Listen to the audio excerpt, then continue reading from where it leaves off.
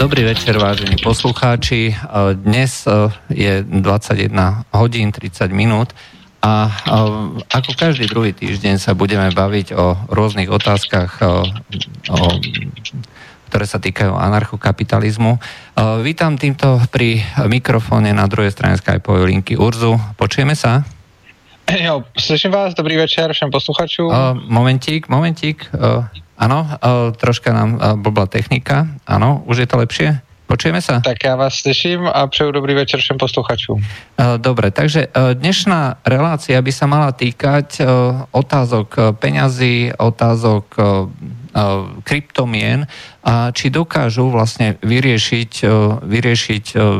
tie problémy toho, že vlády si touto menovou reguláciou vlastne úplne menia tie trhové pomery, ktoré sú a v podstate to nie je slobodný trh, pokiaľ je takýmto spôsobom regulovaný a deformovaný.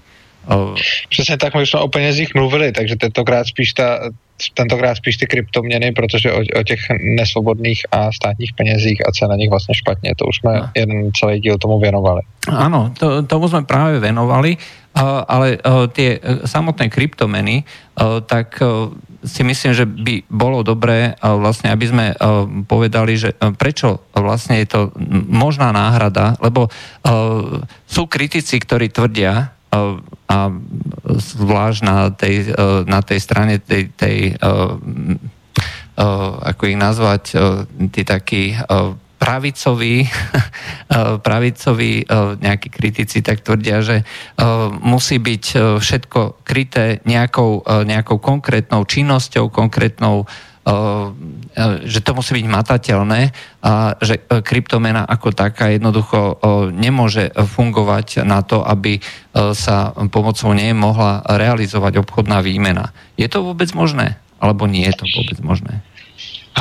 To je docela složitá otázka. Takže vlastně ano, je to takový ten pohled, že měna by měla být krytá. Nicméně, já jsem si to myslel strašně dlouho taky a byl jsem toho strašně dlouho zastáncem a vlastně jsem říkal, že když něco není krytý, tak to nemůže fungovat. No, lebo to ste aj písali, hej, že zlatý štandard, hej, že to je v pohode, že tak by to malo byť a podobně.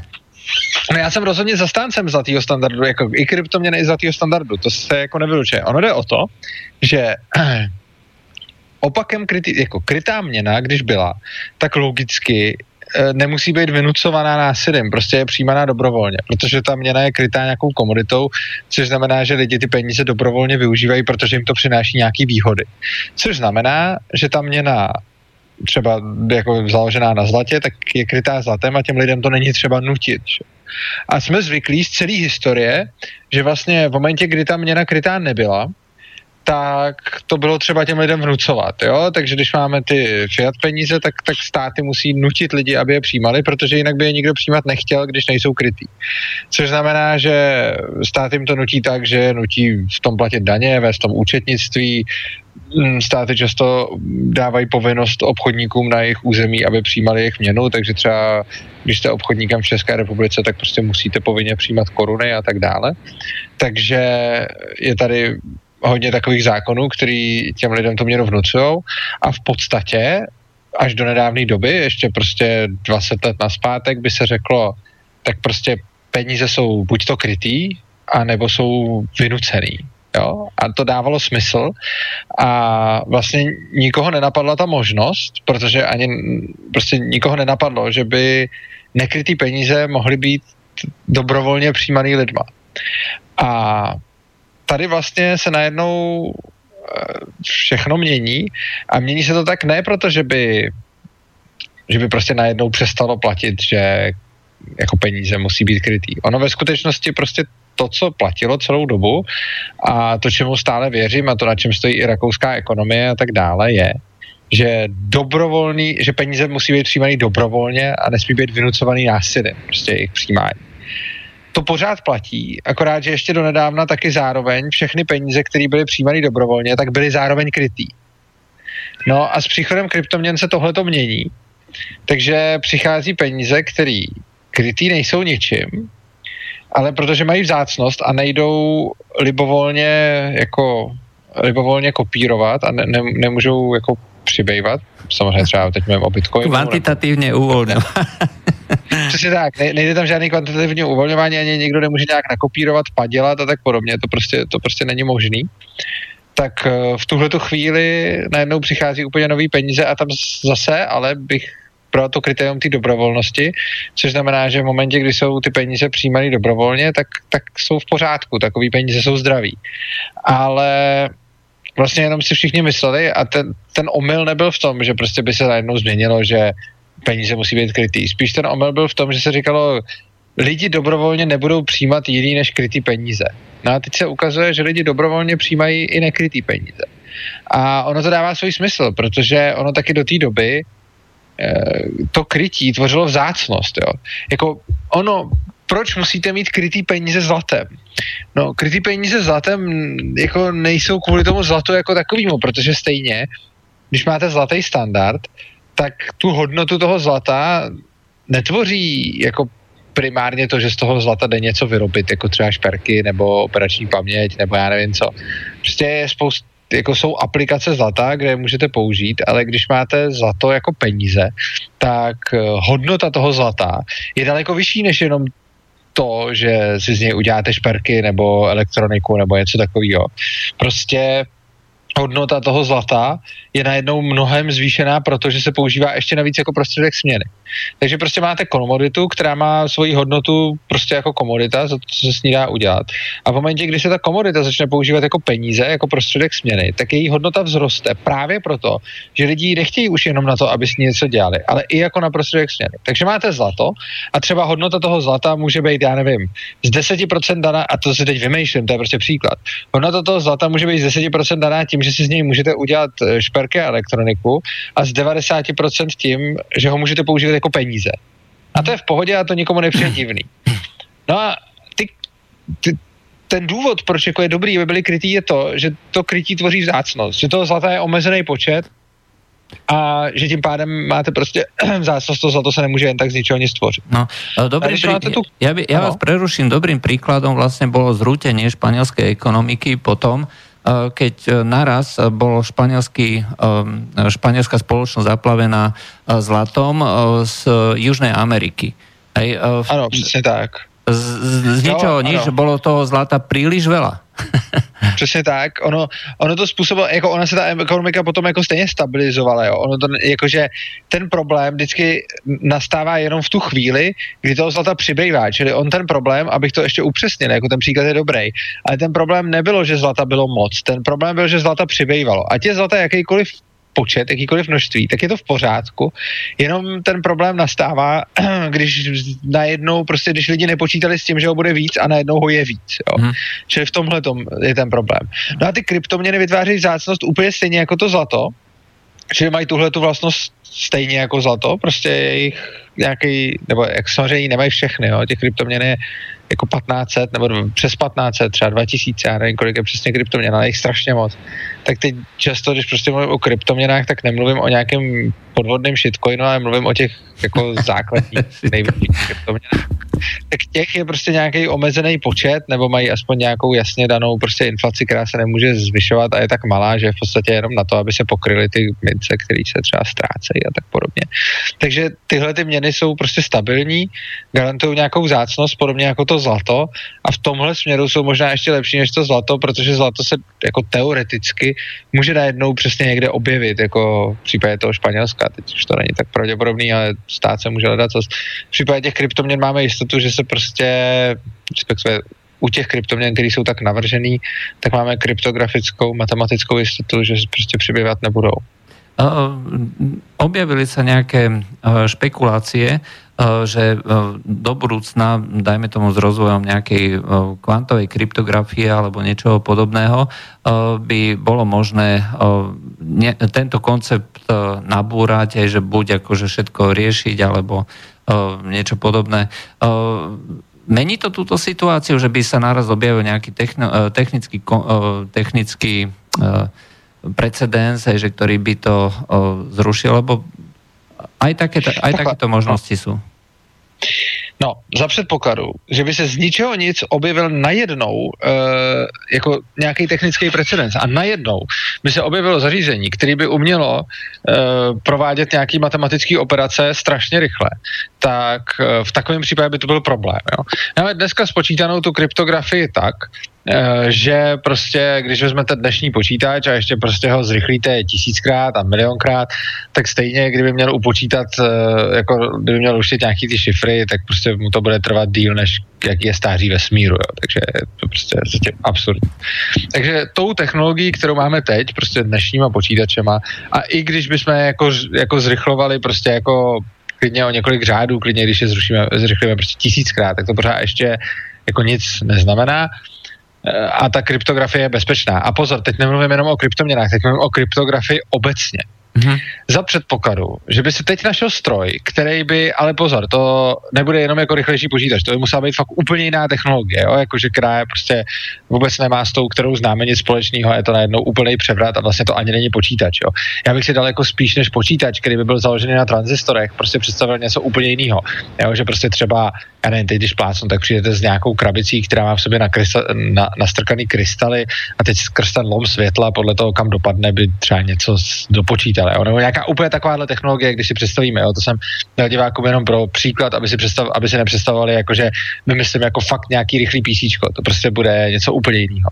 Tak kdyby přišlo něco takového, úplně jiného, co by dokázalo třeba faktorizovat velký čísla a tak podobně, tak by se dalo tím skutečně prostě prolomit kryptografie. Jenomže jako kryptoměny by nebyly jediný útok. Ono, když by byla takový nástroj, který by dokázal prolomit to kryptografické zabezpečení v případě kryptoměn, no tak ale by zároveň ten samý nástroj prolomil úplně všechny šifry, které na světě máme a nastal by jako absolutní chaos a nastal by jako dost Armagedon, protože si najednou představte, že všechno, co bylo kdy zašifrované, tak najednou bylo zašifrované. A teď ty jako útoky na všechno, jo? Teď jako nejde jenom o to, že by se odhalilo všechno zašifrované tajemství, ale prostě najednou by se dalo úplně všechno hacknout, protože na tom, že je něco kryptograficky bezpečný, stojí prostě celý internet pomalu, jo? Jako nebo nemyslím ta internet jako síť, ale prostě služby poskytovaný po internetu stojí na kryptografické bezpečnosti, to by všechno padlo. A to, co jsem chtěl říct, je, že ano, když by se objevilo takovýhle zařízení, tak ano, to by rozhodně tak bylo, jenomže ono to nebude fungovat tak, že se to objeví najednou. Jo, on nikdo s ničím nikdy nepřišel tak, že by prostě, nebo nikdy, nevím, ale prostě skoro nikdy vynález velký nepřijde tak, že se nic neděje a najednou přijde člověk a položí to na stůl a řekne, tady to mám a je to skvělý. Ono to vypadá postupně. Třeba jako ty kvantový počítače, to byl dobrý příklad. Jo. Takže kvantový počítače procházejí nějakým vývojem, my ten vývoj vidíme, říkáme si jako OK, kvantový počítače nějakým způsobem prostě mají nějaké schopnosti a ty schopnosti se budou jako zrychlovat. No a když by ty vývojáři, ty kryptoměny viděli, že najednou se blíží nějaký kvantový počítač a to se ještě jako ani zdaleka neblíží, ale když by viděli, že třeba ten vývoj na poli kvantových počítačů se něčemu přibližuje, tak samozřejmě oni můžou ten Bitcoin změnit tak, aby na to zareagovali, jo, takže ono prostě všechny ty věci se dají jako operativně řešit. Jo, úplně stejně jako všechny ostatní služby na světě. Tam v podstate celý ten problém, alebo ani nie je problém. Je to vlastne to isté, čo s tým príkladom Španielska, pretože počet tých bitcoinov ako takých je konečný. Hej, to znamená, nie je možné vlastne vyrobiť viacej týchto mincí, ako je matematicky definovaný na začiatku toho celého reťazca. Ano, přesně tak. Jako třeba Bitcoinu může být prostě 21 milionů maximálně a víc už jich prostě nebude, jo. Takže to prostě víme. No námietky ako mnohých ľudí sa točia stále okolo toho, že v tejto peňažnej výmene takýchto bitcoinov proste nie je možné s 21 miliónmi bitcoinov zabezpečiť obeh a výmenu všetkého možného, pretože je to jednoducho málo. Každý má tú predstavu, že keď je vo svete peňažnej hotovosti, ja neviem koľko biliónov, desiatok, stoviek biliónov dolárov a všetkých mien, keď po prerátaní, tak čo to je 21 miliónov? No jasně, no, ale to je strašně vlastně krátkozraký, protože to je jenom číslo. A vzhledem k tomu, že jakoby když byste vzal teď, jakože je to stejné, jako kdybyste tvrdil, že kdyby teď koruna měla najednou desetinásobnou hodnotu, jo, takže by prostě teď máte korunu českou a najednou by prostě koruna zvýšila hodnotu 10krát, takže by jich najednou bylo 10krát míň a všechno by stálo 10krát míň a tak dále. Tak by se nestalo nic. To je jenom matematická operace, jo. Jako představte si, že třeba tak stačí se podívat na jakoukoliv zemi s jiným kurzem, jo. Tak máme prostě nějaký koruny a teď kdybychom používali místo toho dolary, tak jich bude najednou asi tak 20krát míň, že jo? Jasně. A taky by nikdo neřekl, dolarů nebude dost. Ne, prostě se jenom všechny ceny odpovídajícím způsobem tomu přizpůsobí, jo? Jakože je hrozně zajímavý, že tohle to často lidi říkají i o zlatě, že třeba je ten argument proti zlatému standardu, že se říká, nemůže být zlatý standard, protože na to není dost zlata. Ale to je vlastně úplná kravina, protože jako cena toho zlata, cena té komodity jako ceny všeho se přizpůsobí tomu množství. Což znamená, že je úplně jedno, jestli je Bitcoinu 21 milionů, nebo jestli je jeden, anebo jestli jich je 21 miliard. Jo. Prostě tomu se přizpůsobí ty ceny. Ten Bitcoin přece se dá jako dělit, že jo? Takže vy prostě můžete zaplatit 100 miliontinu Bitcoinu, nebo jo, takže když můžu zaplatit 100 miliontinu Bitcoinu, tak nebo zaplatím miliontinu, nebo zaplatím tisícinu, jo, ale vždycky to jde nějakým způsobem takhle škálovat. Což znamená, že i kdyby Bitcoin byl jeden, tak by to stejně bylo v pohodě a nedalo by se říct, že je ho málo, jenom prostě to, co by stálo, já nevím, teď stojí jeden Bitcoin, tak by to stálo 21 miliontinu Bitcoinu, kdyby byl celkem jeden, jo? Rozumíme si v tom? Dobre, poďme na tú našu tému. Je možné teda pomocou, alebo vôbec, je možné zabezpečiť pomocou takejto kryptomeny fungovanie štátu, alebo akým spôsobom by bolo možné zaviesť menu, ktorá by bola krytá vlastne takouto dôverou, keď to takto poviem, do dnešného sveta. Či to vôbec je možné? Pretože bavíme sa o koncepte, ktorý je nie už teoreticky, je obecne prijímaný určitou komunitou ľudí, ale či by bolo možné to vlastne zaviesť štátom. Mne totiž ide o niečo iné. Štát je v podstate vynúcovaná autorita v dnešnom svete. To znamená, že či by sa to nebylo s tým, že štát by povinne zaviesť toho Bitcoin. No, to je právě to, jako ta výhoda těch kryptoměn je právě to, oni jsou proti tomu státu. Jako to, proč jako jsem vlastně vůbec zastáncem kryptoměn a podobně, ten důvod je v tom, že ty kryptoměny vlastně nevyžadují tu autoritu toho státu. Takže jako samozřejmě stát by mohl vzít nějakou kryptoměnu a donutit lidi ji používat, jako stejně jako je donutil používat jako koruny. Ale to skvělé na tom je, že ta kryptoměna bude existovat bez té kontroly toho státu. Jo? Takže vlastně otázka, jestli může stát fungovat na principu Bitcoinu, je podle mě trošku zavádějící, protože ta otázka spíš zní jako můžeme přijmout Bitcoin a nepotřebovat k tomu žádnou centrální autoritu a banku, že jo? Jo, protože ten stát vlastně má tu banku a centrální autoritu, která zastává funkce, které ale v případě těch kryptoměn jsou nahrazený právě tou kryptografií. Což znamená, že ta banka řeší prostě, kolik těch peněz je, řeší, kdo má co na účtu a tak dále. A teď prostě tohleto, ty funkce, které zastává ten stát, třeba aby se peníze nepadělaly a podobně, tak tady máme nahrazený tou kryptografií. Což znamená, že místo toho, aby se dohlíželo na to, jestli někdo nepadělá peníze, no tak tady máme prostě nějaký matematický algoritmus, který to dělá sám a to je mnohem lepší, protože když máte nějaký stát, který má dohlížet na to, aby se nepadělaly peníze, tak první, co začne udělat, je, že si zlegalizuje to, že bude padělat peníze on sám. Že? Jenom se to nenazývá padělání. Ono kvantitativní uvolňování je padělání, akorát legální. Jo? To prostě, když někdo přijde a vytvoří si stroj na peníze a začne prostě ve velkým padělat, tak ho všichni odsoudí, že je to padělatel. A když to samý udělá stát nebo dá bankám privilegia, tak je to jakože v pohodě. Jo? A prostě ta krása toho všeho je a ten stát tom vlastně selhal, jo. Stát vlastně řekl, jako já jsem tady ten, kdo bude zajišťovat jako starost, kdo si bere na starost peníze a naložil s tím jako úplně se vším. Ano. Takže ta krása těch kryptoměn je v tom, že oni žádný stát nemusí přijímat, oni žádný stát nemusí vnucovat, oni mohou fungovat úplně bez toho státu. A to je vlastně ten důvod, proč jim jako fandím a proč mám já rád, protože je nemusí zavádět stát, oni prostě budou fungovat sami. Áno. Na začiatku sme nepovedali technické informácie, takže pokiaľ nám chcete zavolať do Bratislavského štúdia, tak môžete na číslo 0957 249 963. Otázky môžete písať na studio@slobodnyvysielac.sk alebo písať cez formulár na www.slobodnyvysielac.sk. Bavíme sa o kryptomenách v anarchokapitalizme. Prečo sú vlastne kryptomeny lepšie než súčasné meny? A či je to náhrada, alebo či je to možná alternatíva tých mien, ktoré doteraz boli kryté nejakou komoditou, prevažne zlatom. Zatiaľ sa zdá, že áno, kryptomeny sú možnou alternatívou takýchto mien krytých zlatom. Ještě bych k tomu samozřejmě dodal, že ty kryptoměny zatím, ačkoliv jsem jako velkým obhájcem a fanouškem kryptoměn, tak zatím si myslím, že ani Bitcoin ještě nemá všechny parametry, který by měla mít jako měna regulérní. Čili je to vlastně proces. Jo? Vy těžko můžete říct, kdy něco už je měnou a kdy to měnou ještě není, jo? Protože to jako jsou nějaký kritéria, které musí splňovat peníze. Jo?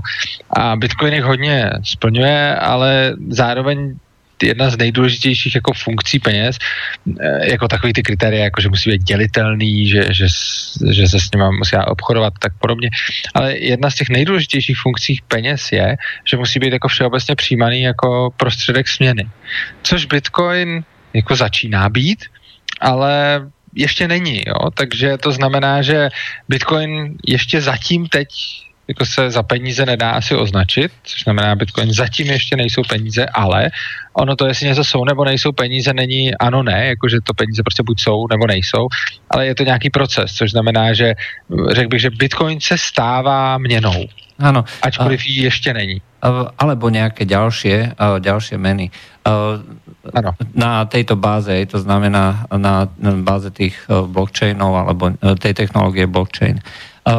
Máme tu na otázku zo stránky, čo si myslíte o zavedení štátnej kryptomeny, to znamená, to už sme čiastočne povedali, ale Venezuela mala taký pokus zaviesť kryptomenu Petro, že pomocou ktorého by sa realizovali nejaké operácie pri obchodovaní s ropou na území Venezuely alebo vo vzťahu Venezuely k ostatnému svetu. Čo si o to myslíte? No, tohle je strašně zajímavá věc. Za mnou, jako několikrát se mnou, jak jste říkal, tam ten argument pravičáků, tak se mnou občas diskutují pravičáci, občas levičáci. A za mnou už se mi stalo, že prostě levičáci se mnou přišli a říkají, hele, Urzo, ty se vyznáš v kryptoměnách a nás by zajímalo, jestli to vůbec má nějaký jako využití pro levicový ideály, prostě ty kryptoměny. Jako, jo, že prostě... To mi připadá jako paradox, to je jako oxymoron, protichodné. No, ale ne tak jsme se s nimi bavili a oni říkají, tak k čemu bychom to mohli využít? Že jsme měli nějakou levicovou kryptoměnu, tak jsem říkal, co myslíte levicovou? A říkají, no třeba, že by se v tom sami nějak vybírali daně a že by se to samo přerozdělovalo a tak podobně. A nějak tak jako básnili o tom, co by se dalo a ptali se mě, jako jestli by to bylo možný. A tak já jsem jim v zásadě odpověděl, že by to možný bylo, protože ono tam technicky, vy můžete vzít tu kryptoměnu a implementovat si do ní cokoliv, takže samozřejmě můžete udělat to, že z každé transakce se prostě část vezme a někam se převede. O to není jako problém implementovat. A oni říkají, no tak to je vlastně jako super, prostě proč bychom tak můžeme mít jako levicovou kryptoměnu, která bude vlastně jako dělat rovnou ty daně sama v sobě, bude mít, tak já říkám, no to byste mohli, ale má to ten problém, že když takovou měnu zavedete, tak se vám na ní všichni vykašlou a nikdo ji nebude používat, protože radši budou používat měnu, která je dobrá, což znamená, že je nebudete okrádat na každý transakci, že? A oni teda na tím dál přemýšleli, jak by to udělali, tak jsem říkal, no tak to musíte prostě udělat tak dobrou měnu, abyste uspěli na trhu, že jo. No a oni dál přemýšleli, až pak nakonec té diskuze z nich vlastně vylezlo, no tak a to je vlastně nápad, my uděláme takovou kryptoměnu, která bude takhle ubírat ty daně, no a aby nám ty ostatní nekonkurovali, tak je zakážeme a tohle tu donutíme používat. Čo? A tím už se dostáváme v podstatě k tomu, že se říká, pánové, ale to už jste tam, kde teď jsme, že? To je to, od čeho se snažíme dostat. Prostě ta krása těch kryptoměn je v tom, že ty kryptoměny jsou systém, který nepotřebuje tu centrální autoritu. A to je na tom to hezký a plynou z toho všechny ty výhody. A samozřejmě hodně lidí napadne, no tak my teda uděláme jako nějakou centrální autoritu, která bude vnucovat tu kryptoměnu. A to je něco takového, jako když si Venezuela udělá prostě svoji kryptoměnu. Teď je to cool, všichni dělají kryptoměny, tak i Venezuela si udělá kryptoměnu, ale prostě kryptoměna není žádný magický nástroj. Ta kryptoměna je dobrá v momentě, jako všechny ty výhody kryptoměny jsou ty, když nemají tu centrální autoritu a když je to fakt prostě kryptoměna založená na nějakým decentralizovaném konsenzu a v momentě, kdy uděláte kryptoměnu, vezmete tu technologii, ale potom ji stejně nějakým způsobem centralizujete, tak to je k ničemu, že jo? To jste rovnou nemuseli brát tu technologii a mohli zůstat u toho, co tam měli doteď, jo? Jenom to nevypadá tak cool. Jo, ale je to něco jako, že třeba lidi jezdí autem a teď vidí někoho, jak letí letadlem, řeknou si, ježiš, to je jako naprosto super, tak si to vyrobíme taky a pak řeknou, no jo, tak to je skvělý, tak máme letadlo a teď teda vydáme zákon, že ono musí jezdit po kolečkách po zemi, jo.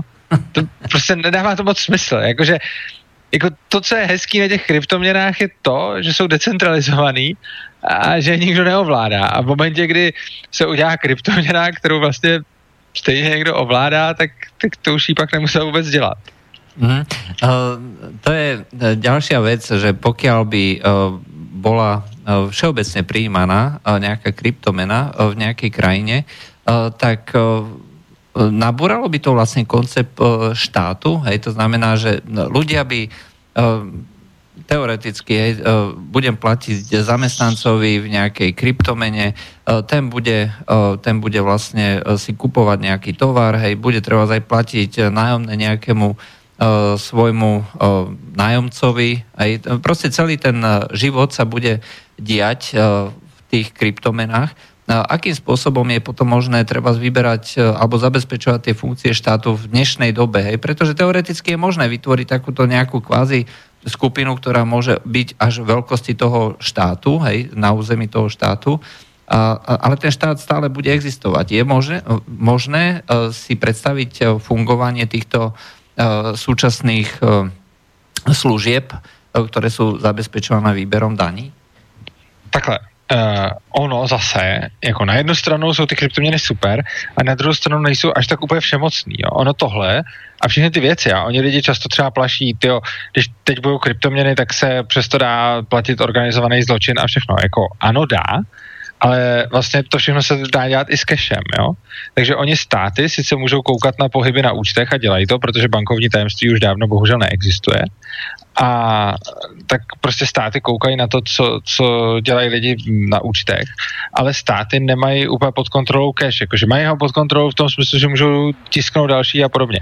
Ale z hlediska placení a neplacení daní je vlastně úplně jedno, jestli použijete cash nebo bitcoin, protože, nebo prostě jakoukoliv kryptoměnu, protože vlastně jako tam si tím nepomůžete. Jo. Vy vlastně, ta kryptoměna vám nezaručí to, že najednou nemusíte danit, protože jako tam záleží. Prostě já když někomu něco prodám a on mi za to zaplatí v krypto, nebo jestli mi za to zaplatí v keši, tak to je úplně jedno, protože já to buď zdaním nebo nezdaním nějakým způsobem. Ale to zajímavé je v tom, že zatímco cash mi může ten stát potom vzít, tak tu kryptoměnu mi vzít jako nemusí, jo, to je ta první věc. A druhá věc je, že stát nemá tu globální moc okrádat jako všechny.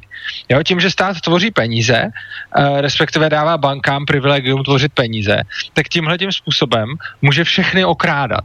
Jo? A tohle je ta věc, kterou můžou ty kryptoměny řešit. To znamená, že zabezpečia nemožnosť okrádania, to znamená, že pokiaľ by fungovala kvázi takáto skupinová ekonomika, ktorá by bola, povedzme, nie napojená na ten štát, tak by to bolo vlastne fajn, nie? Ano, určitě ano, ale jak říkám, tahle ta kvazi ekonomika nenapojená na ten stát může být i teď a může operovat s keší. A vlastně ten rozdíl tam nebude. Jo, jestli budou operovat s keší nebo s krypto, tak je to principiálně podobný z hlediska nějakých daní. To, v čem se to liší, je, že v krypto to samozřejmě můžou dělat online, což je jako fajn, nemusí se někde scházet s taškama peněz. Potom taky, když už k někomu vlítne ta policie, tak je samozřejmě těžší zabavit ty kryptoměny než tu cash, protože ta cash někde jako musí být. Zatímco ty kryptoměny prostě ani nepoznáte, jestli je někdo má nebo nemá, že jo, protože to je spíš znalost nějakého klíče a když prostě to nedokážete, jestli tu znalost má nebo nemá, maximálně to z něj můžete jako zkusit vymlátit, ale on vám stejně může vždycky lhát. No a potom ta věc je, že na těma penězma není ta kontrola, což znamená, že nemůže přijít něco, jako že by byla banka, která řekne a teď jako zablokuju někomu účet. Jo, prostě to nejde. Stejně jako nemůže prostě přijít někdo a říct, jako teď tady jsem exekutor a budu z toho něco strhávat a tak dále.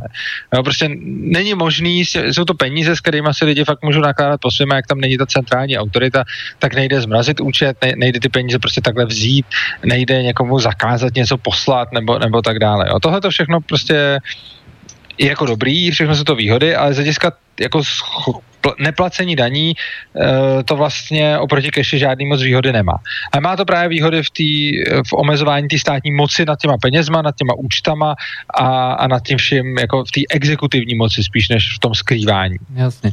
Ja osobne ako to vidím, lebo stále pozerám na tú realitu. To znamená, že krypto je dneska nejaká mena a nazvime to menou, aj keď to teda všetky atribúty meny nemá, ktorú je možné používať v určitých oblastiach. Pokiaľ tá mena bude dostatočne stabilná, tak jej rozširovanie sa zvýši, aj v súčasnosti to ešte príliš kolíše. A v konečnom dôsledku to bude niečo ako nejaký cash, ako ste povedali, ktorý bude možné si, dajme tomu, ukladať, ale bude to vždycky mať presah do toho reálneho sveta tým, že sa bude musieť za to vymeniť, ja neviem, za bitcoiny dolár alebo euro alebo niečo podobné. Takže bude to kvázi paralelná mena. No jasně, a ono může vlastně za ty bitcoiny můžete potom rovnou nakupovat. Ona i ta volatilita, která samozřejmě, o který jste mluvil a kterou tomu hodně lidí jako naprosto po právu vyčítá, protože je pravda, že ty kryptoměny jsou volatilní a strašně moc mění svoji hodnotu, to všechno platí, tak ale tohle je dáno tím, že je pořád, ještě jsou používaný víc jako investiční artikl, než jako prostě měna, kterou by se platilo. Ale ono je na tom dobrý to, že čím více to bude rozšiřovat a čím více lidí začne přijímat bitcoin, já nevím, jak to máte na Slovensku, ale třeba v České republice už je bitcoin přijímaný fakt jako na hodně místech. Jo? Tady si za to nakoupíte potraviny, nakoupíte si elektroniku, nakoupíte si doménu. Prostě máte tady fakt jako hodně různých míst, kde můžete bitcoinem zaplatit. Jo? Třeba moje snoubenka chodí do školy, kde se dá platit školní v bitcoinu. Jo? Takže, to fakt? Jako, tak to jste má překvapili. Jo, takže tady už se opravdu chodí prostě na vysokou školu a na té vysoké škole můžete zaplatit školní bitcoiny. Takže tohle to všechno se tady jako děje a rozrůstá se to. A čím víc bude takovýchhle míst, kde bitcoiny a další kryptoměny přijímají, tak samozřejmě tím více ty kryptoměny budou používat jako peníze a ne jako investiční artikl, což znamená, že ta volatilita tímhletím začne klesat, jo? Že ono se to prostě ustálí.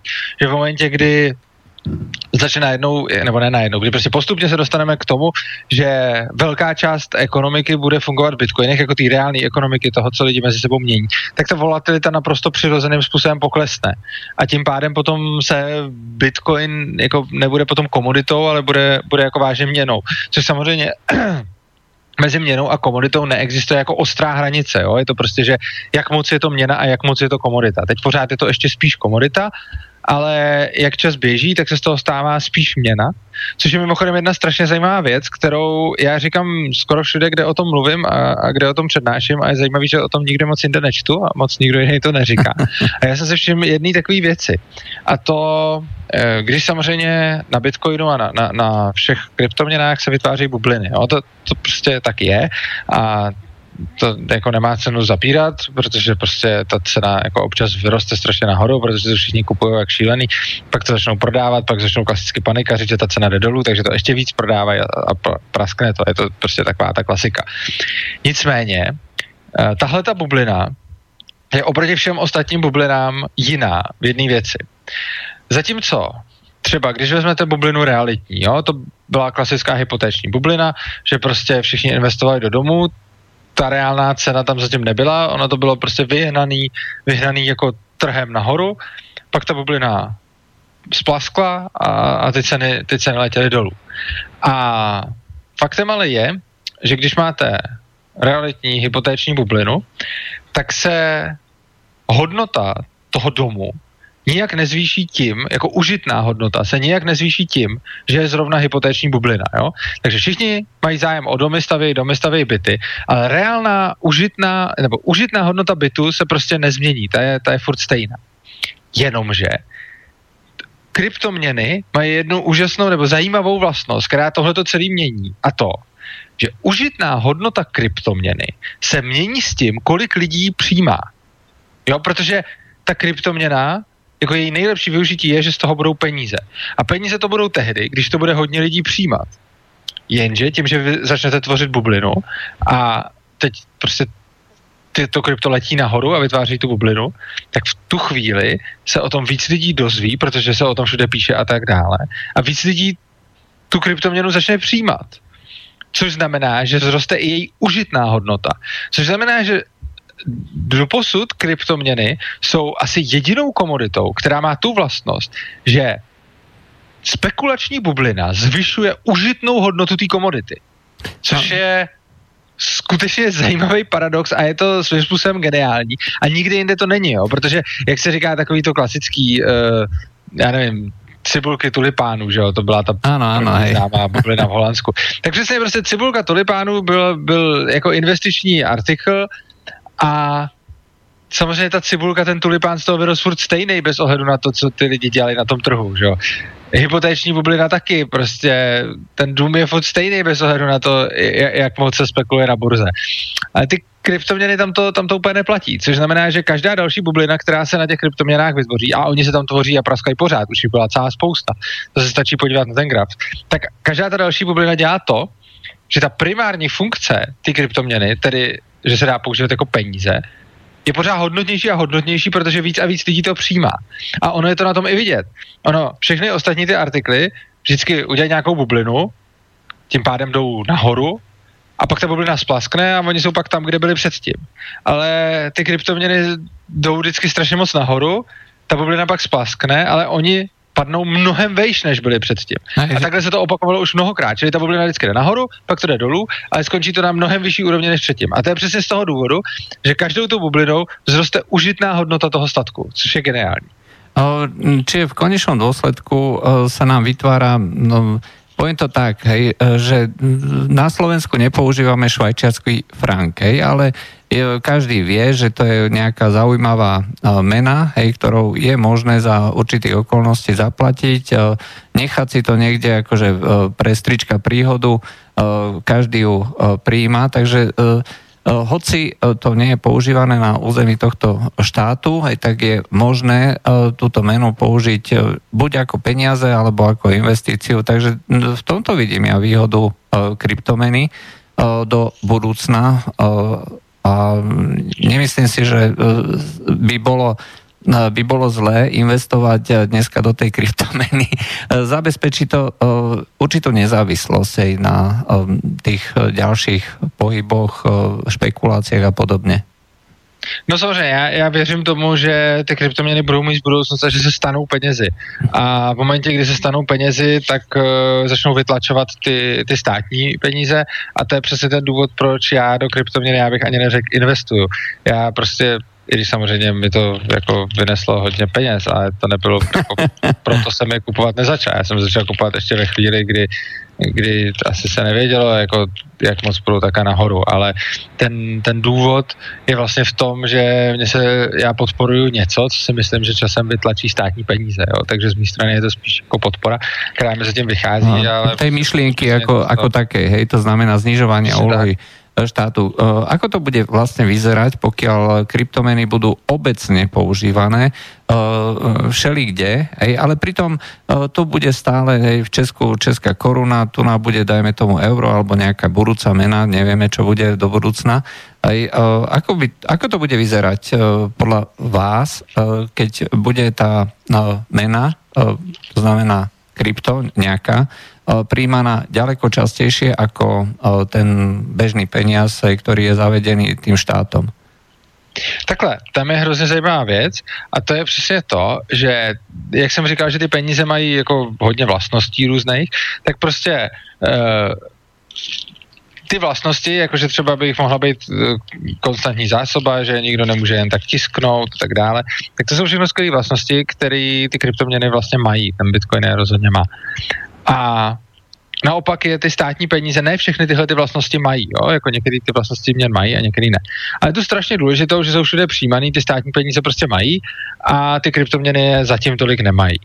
Nicméně v momentě, to je jediná věc, která momentálně dělá z kryptoměn horší peníze než těch státních peněz. Jo.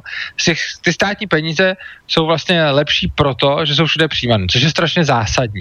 Nicméně, když by tuhletu vlastnost najednou měly i kryptoměny, tak potom se z těch kryptoměn stanou mnohem lepší peníze než z těch státních peněz.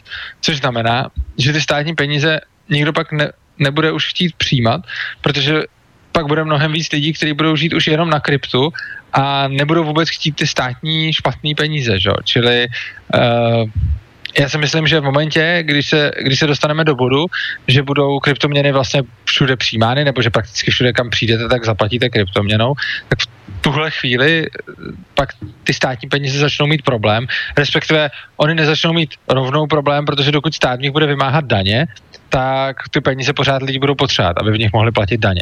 Mm-hmm. Jenomže to je asi taky jediný, že ten stát je pak bude moct nutit. Ale v momentě, když by pak byla když by byl volnotržní jako závod mezi, jako kdyby to stát přestal vynucovat a prostě nechal lidi použijte si, co chcete, tak v tu chvíli ty státní peníze prostě umřou, jako, protože oni nejsou ani, jako, oni prostě, jako tam jde o to, já řeknu, oni nejsou krytý, to ty kryptoměny taky ne, ale ten rozdíl je v tom, že ty kryptoměny mají tu vzácnost a mají prostě nějaký ten maximální třeba počet a podobně, což znamená, že mají pořád tu garantovanou vzácnost, zatímco ty státní peníze, tak tam je nějaká mocenská struktura, která pořád generuje nový a tím sama sebe obohacuje na úkor všech ostatních držitelů tý měny. Ono v konečnom dôsledku, podľa môjho názoru alebo z môjho pohľadu, by to v podstate vytvorilo súťaž medzi kryptomenou a štátnou menou, kde, ak by to boli lepšie peniaze, lepšie využívané, tak vždycky tam musí sa vytvoriť nejaký pomer týchto dvoch mien a ten pomer by bol značne nevýhodný pre tú menu. Bolo by síce fajn mať túto pri výmene bitcoinu treba, alebo nejaké kryptomeny za štátne peniaze by som dostal veľa tých peniazí, lebo bitcoin by bol ďaleko hodnotnejší. Ale zase na druhej strane štátni zamestnanci, ktorí by dostávali štandardnú výplatu v tej štátnej mene alebo štátom uznanej mene, tak by boli v takejto spoločnosti alebo na takomto trhu extrémne znevýhodnení. A to by spôsobilo to, že by sa tieto veci museli riešiť a napríklad štát v konečnom dôsledku by musel sa rozhodnúť, že v čom bude vyplácať týchto ľudí.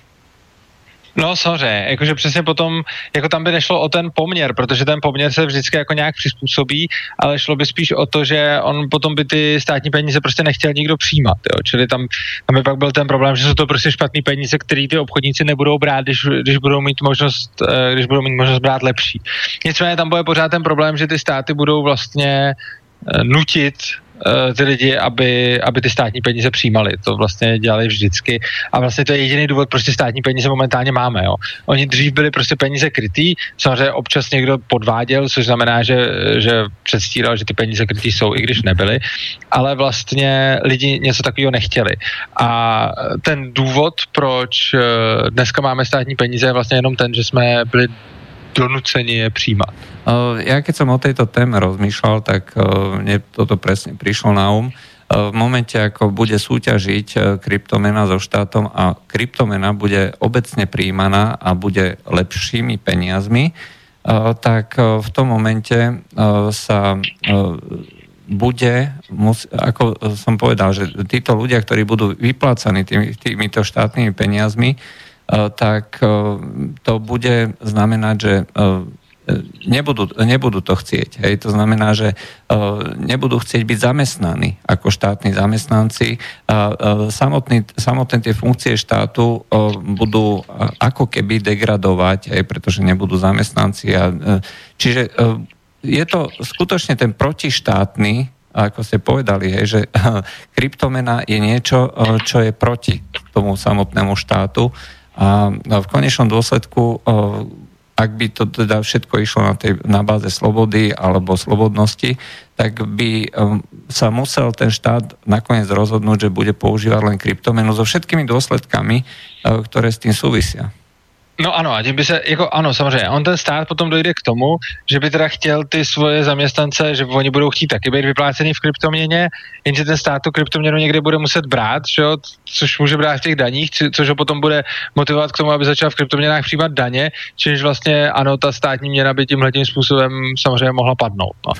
Ale je to samozřejmě něco, čemu se ty státy budou bránit, protože kdyby museli přijímat kryptoměnu, tak to znamená, že ztratí nad těma penězma kontrolu, což samozřejmě nechtějí, protože kontrola nad těma penězma přináší těm státům strašně moc moci, bohatství a tak dále. Ľuďom v tom štáte, by som povedal presne, nie samotným štátom. No. Dobre, máme tu otázku. Pýta sa Michal. Povedali ste, že bankové tajomstvo už nie je tajomstvo. Čo ste tým mysleli? Jo, to děkuju za otázku, to jsem řekl, že jsem myslel, že je to úplně jasný. A ono není, niekto si myslí, že stále ještě nějaké tajemstvo.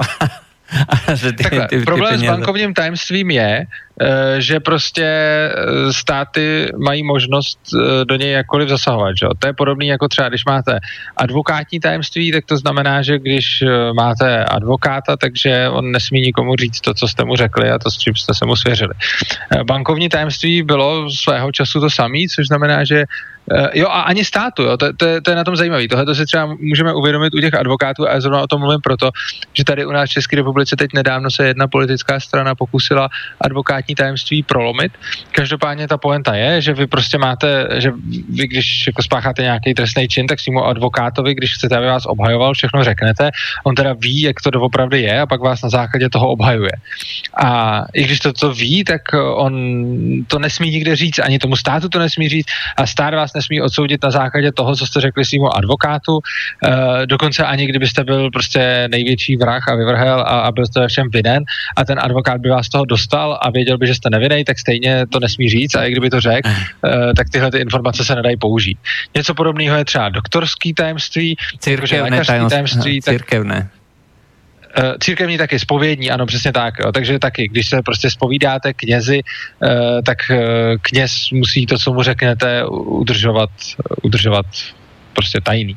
A tak dále. A pak máme to lékařský tajemství, že teda když lékaři řeknete svůj zdravotní stav, tak on o něm nesmí nikde mluvit a tak dále. No a dřív, a to je zajímavé, že to už dneska už je to skoro až absurdní, dřív tohleto stejný platilo pro bankovní instituce, což znamená, že bankovní tajemství znamenalo, že když jste udělali nějakou transakci, tak to prostě byla vaše osobní soukromá věc a ta banka nebyla nikomu povinná o té transakci nic říkat, nic dokládat a nemusela prostě ani státu, i když jste prostě na základě toho dělal nějakou trestnou činnost, tak prostě bankovní tajemství vás chránilo, protože se to bralo tak, že vaše jako finanční toky jsou vaše soukromá věc. No a že to bankovní tajemství už dávno neexistuje, je dáno vlastně tím, že dneska už státy můžou a normálně to dělají, neustále jako skenují účty, koukají na každý pohyb a prostě používá se to normálně jako důkazní řízení a prostě ty banky musí vydávat jako všechny důkazy o tom, co se tam děje. Na těch účtech prostě kdykoliv si to policie nebo stát vyžádá, tak to prostě musí dát bez ohledu na to, že jste třeba nebyl ještě ani odsouzený, tak oni to třeba vydají, vezmou a pak se to proti vám použije. Což pořád ještě třeba u toho advokátního, lékařského nebo zpovědního tajemství jako není.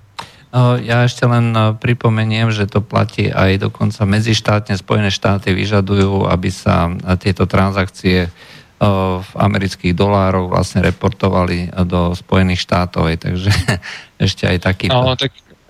Takže prostě tohleto jsem myslel tím, že bankovní tajemství už nemáme a prostě nemáme ho, protože při vyšetřování se prostě vaše finanční toky neberou už jako vaše soukromá věc, ale berou se jako něco, co se může proti vám použít, když je potřeba. Ako vidíte perspektívu zavádzania kryptomien? Myslím časovo, povedzme v regiónoch týchto.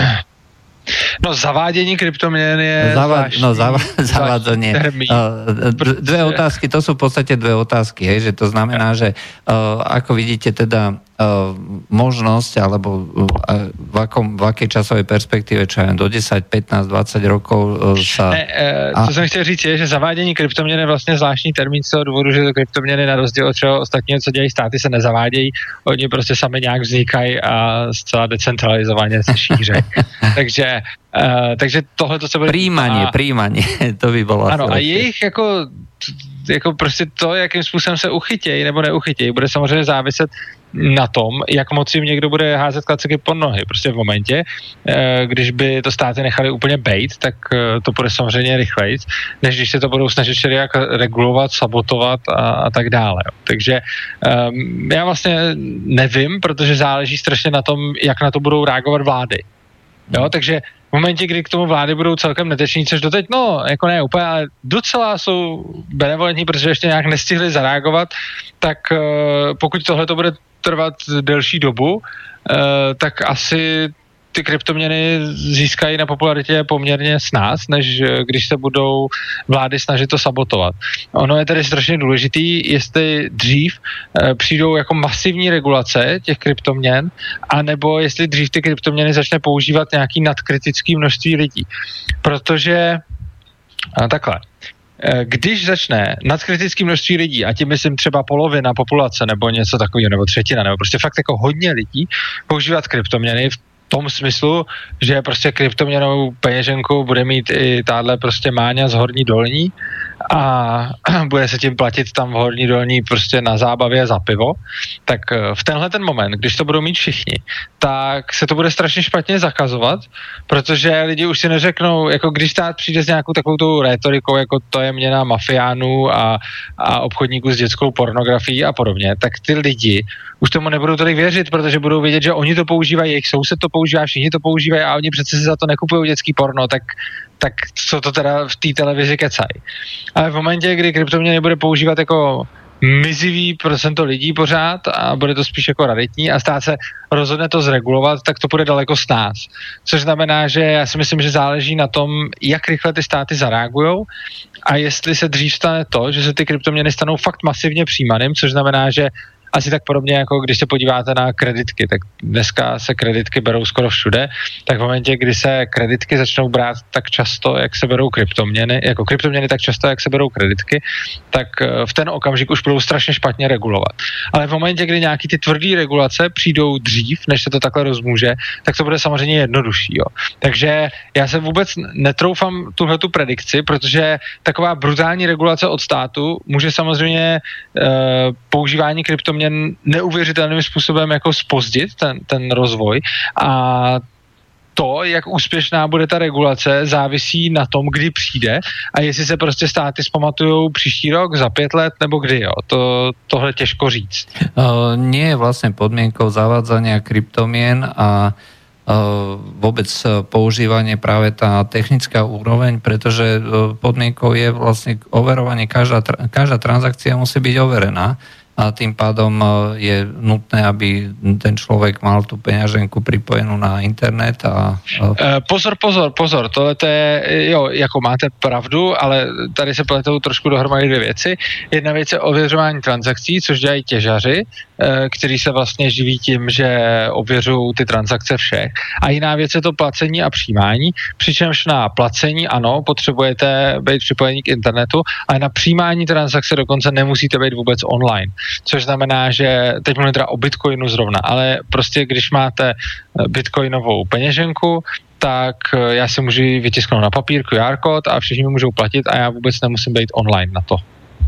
Lebo toto je vec, ktorá si myslím, že bude fungovať presne podobne ako v Číne. V Číne napríklad, vy ste povedali, všetci používajú kreditky, ale naopak v Číne je kreditka dneska už raritný spôsob platenia. Každý používa platbu cez smartfón, cez WeChat, čo je vlastne aplikácia, ktorá skenuje ten nejaký kód a na základe toho sa zaplatí, odráta z toho bankového účtu a podobne. Čiže toto je niečo, čo je v podstate vecou len nastavenia, že človek si... Jo.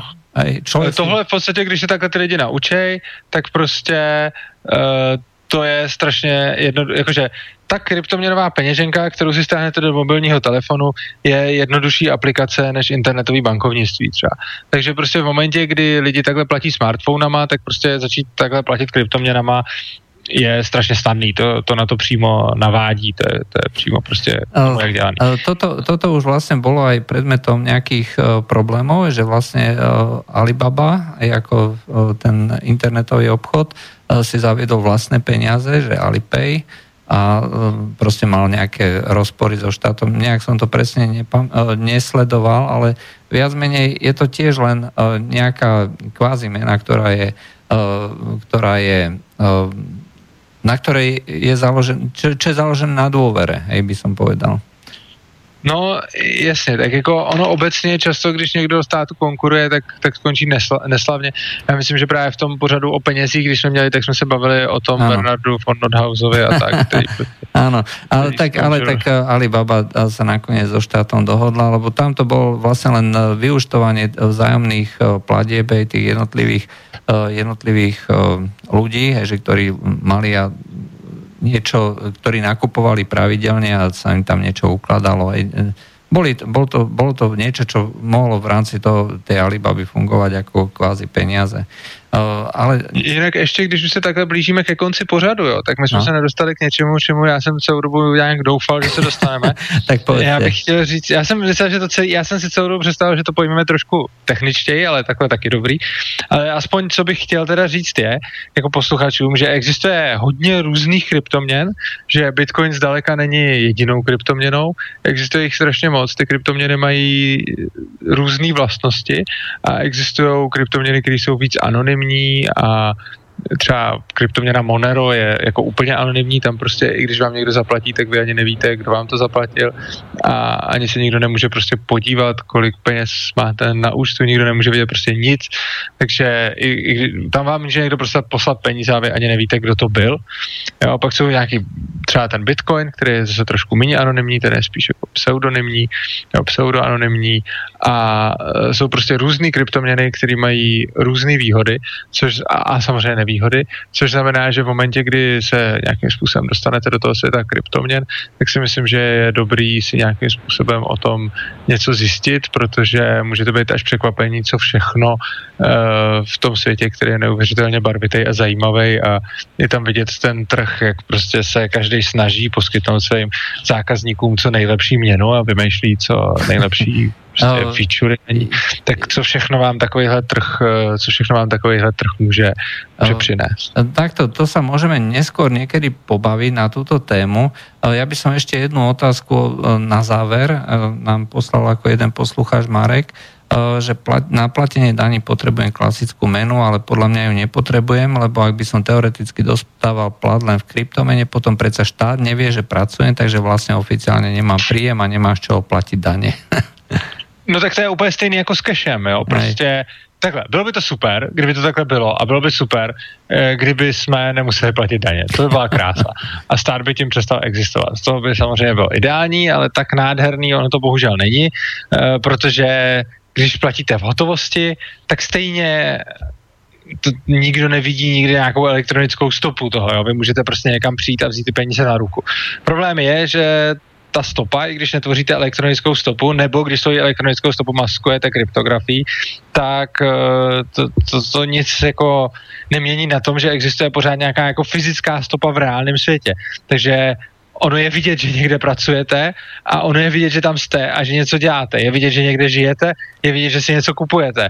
A pokud oficiálně nebudete reportovat žádný příjem, ale ono bude vidět, že chodíte někam do práce a zároveň bude vidět, že si kupujete věci a že platíte nájem a tak dále, tak se někdo z finančního úřadu začne ptát, kde na to berete a co děláte a tak dále. No, takže stále budú existovať záznamy tých rôznych spoločností, aj nejaké mzdové listiny a podobne, to sa všetko bude dať overiť a podobne. No, to samozřejmě taky, no. Ale jakože obecně jako je nutný si uvědomit, že ta kryptoměna nám dává prostě nějakou anonymitu oproti jako tomu, kdy platíme elektronicky jako účty, na druhou stranu nám nedává, jako oproti placení hotovostní, nám dává výhodu vlastně jenom v tom, že je to pohodlnější, že se to dá zamaskovat, že nám to nikdo nemůže tak snadno vzít, že se ty peníze znehodnocují a podobně. Ale co se týče jako anonymity, tak prostě hotovost je na anonymitu hrozně dobrá